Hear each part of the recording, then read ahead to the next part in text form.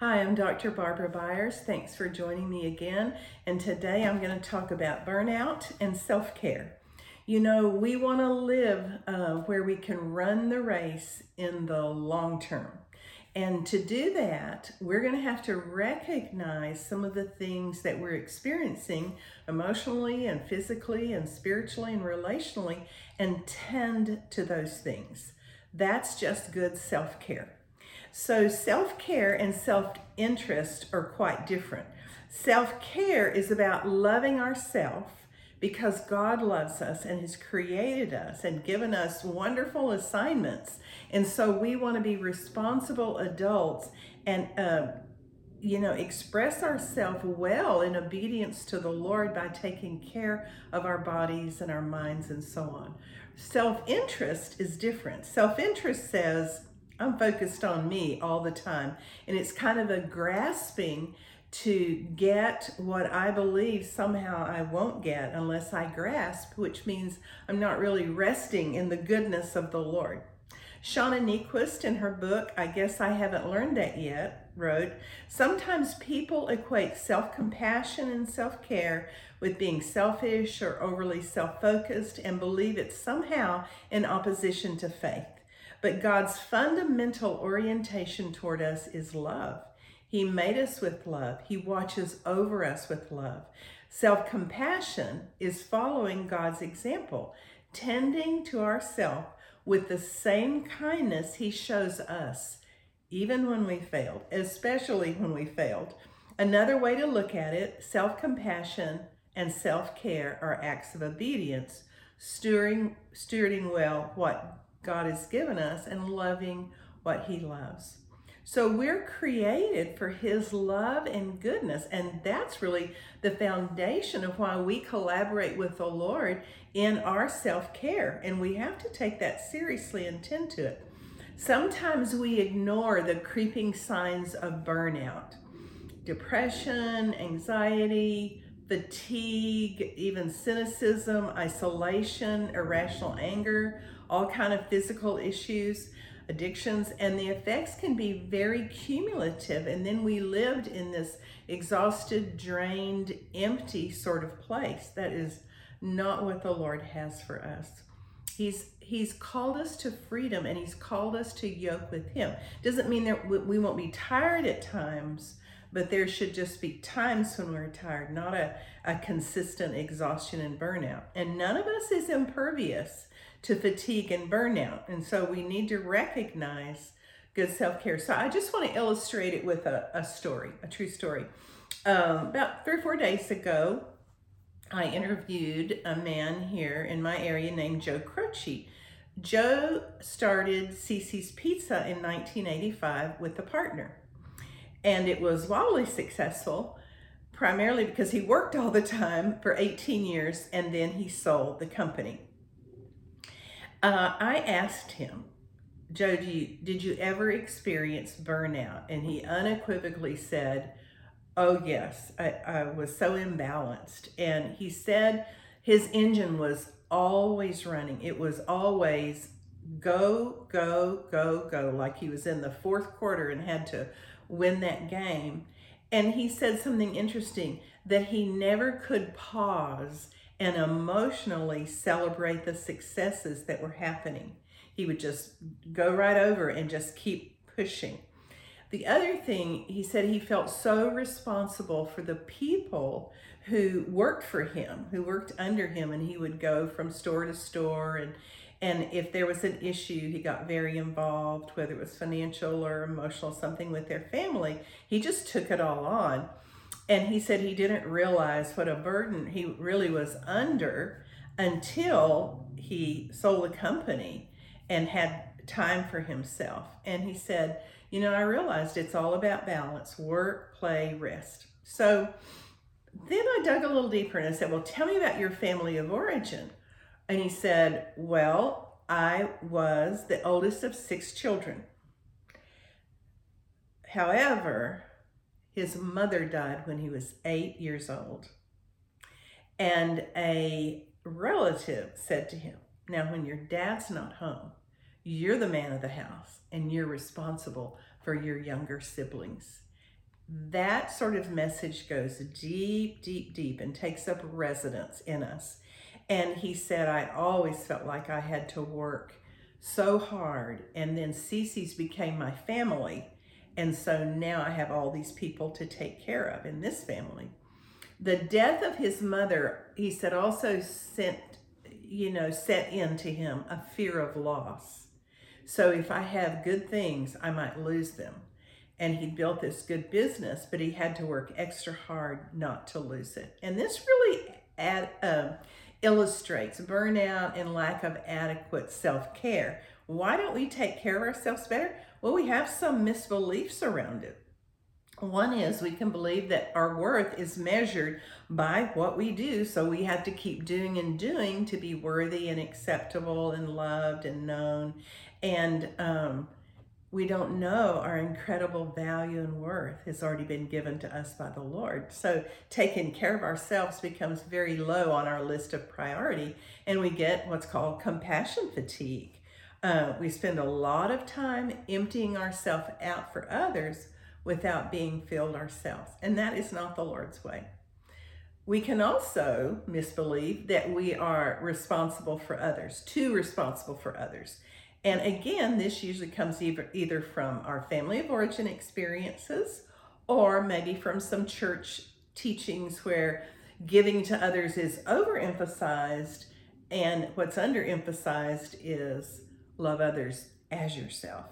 So when we look at the life of Jesus, we see him do this. He took time, he pulled aside, he rested, he walked, he talked. He didn't continually make himself available to everyone who might be pulling on him.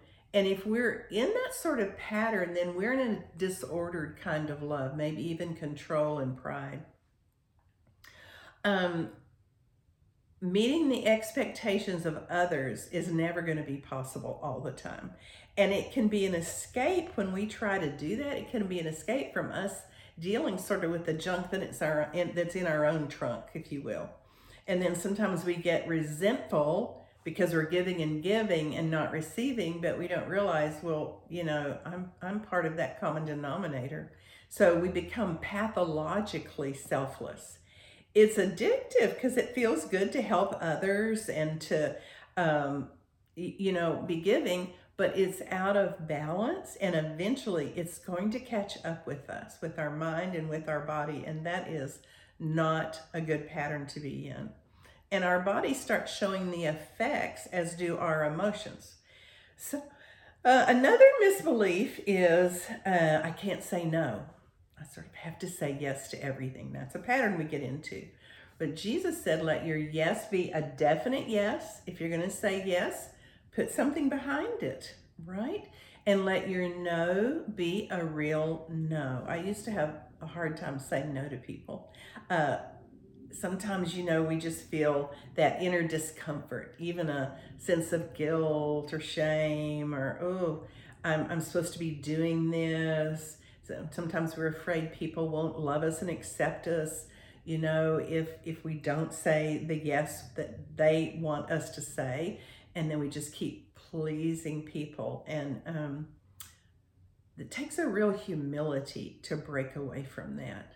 I learned sometimes just to practice saying no, just to learn to say no. And that's a good thing. Another thing we can have is deep fear. The fear of loss or the fear of there won't be enough for me. We live like paupers when we have this vast inheritance in the Lord to draw from. You're probably familiar with Jeremiah 29:11. I know the plans I have for you, says the Lord. Plans for good and not for evil, to give you a future and a hope. But we often have a deep fear. There won't be enough for me. Somehow I have to keep pushing and keep driving. It's like Joe's fear of loss after the death of his mother. And we don't believe our own needs are going to be met anyway, which is absolutely contrary to the Word of God and to all his promises. So is there going to be enough money for me, enough time for me, enough love for me. But God has said that He will care for us. And it's a real recipe for disasters to our bodies and our souls if we don't learn to rest and be nurtured. Another thing is sometimes we don't know how to take care of ourselves. We just maybe never learn. Maybe because we weren't tended to as children, we didn't learn, or too much was expected of us. So we don't have good sleep hygiene. We don't maybe eat well with good nutrition and exercise. And maybe we've just sort of never been given permission to care for ourselves. And many years of unwholesome eating and sleeping and things like that are going to catch up with us. Sometimes we haven't had an adequate support system.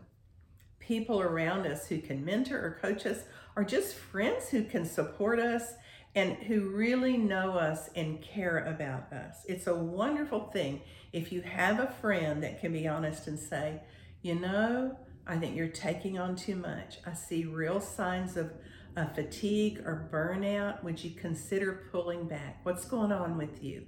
Someone who really cares. So we need the right people around us to help keep us in balance. And when we can make positive changes before we burn out, so much the better. It's hard to come back from burnout. It's much better to catch it early on. And God has a great future for us, and we need to care for ourselves so that we can step into that future and look good and feel good and be joyful about it, be sane about it, and stop the sometimes insane pace of our lives. Carrie Nieuwhof wrote, "The cure for an unsustainable pace is not a vacation or sabbatical. The cure is to create a sustainable pace." Now, we often need a vacation or sabbatic, but in the long term, we need a sustainable pace. So what do you need to change? What do you need to say no to? What do you need to say yes to? And differentiate, what are you really responsible for? Sometimes we just have to learn a whole new respect for ourselves. So what are some of the things that we can do? And again, we may need the help of others to break out of some of our patterns. We may get in a pattern of isolation. We may get in a pattern of personal obligation and too much self-sacrifice. We may sort of abuse ourselves through our poor diet or not enough rest and recreation. And so we have to decide what we're going to invest in. 4 things that help. When we start simplifying, and we can do that, we can say no to things. When we ask for help, whether it's emotional, physical, spiritual. When we take time to rest and recoup with the things that minister to us. And when we switch our routines and say no. So begin small, get help, make commitments, nurture yourself with things that you like to do. And, that might be taking up a painting class. It might be taking a walk in the park. We also need to learn to set boundaries and not let people mistreat us, and stop being so brutal to ourselves sometimes in our own self-assessment. So trying something new, like I've taken a painting class. I recently took a few lessons in pickleball that everyone seems so enthralled with. I got tired of my exercise routine lifting weights, so I switched to Pilates for a while. But engage in something, even if it's just walking every day. Do something, these are still suggestions, do something you're not an expert at and someone else has to be in control of. Practice saying no. Take your Sabbath. If you don't take it, no one's going to give it to you. And there's so many free things we can do. The park, the library, meeting with friends, walking around with friends talking, fixing a meal together. Just start with small adjustments. That helps so much. And then we can do physical things. Roll our shoulders back, take deep breaths, take little 3 to 5 minute breaks when we're working. And then I think the most important thing is to have a daily retreat. Some people call it a quiet time, where we spend time with the Lord, reading the Word, praying, and journaling.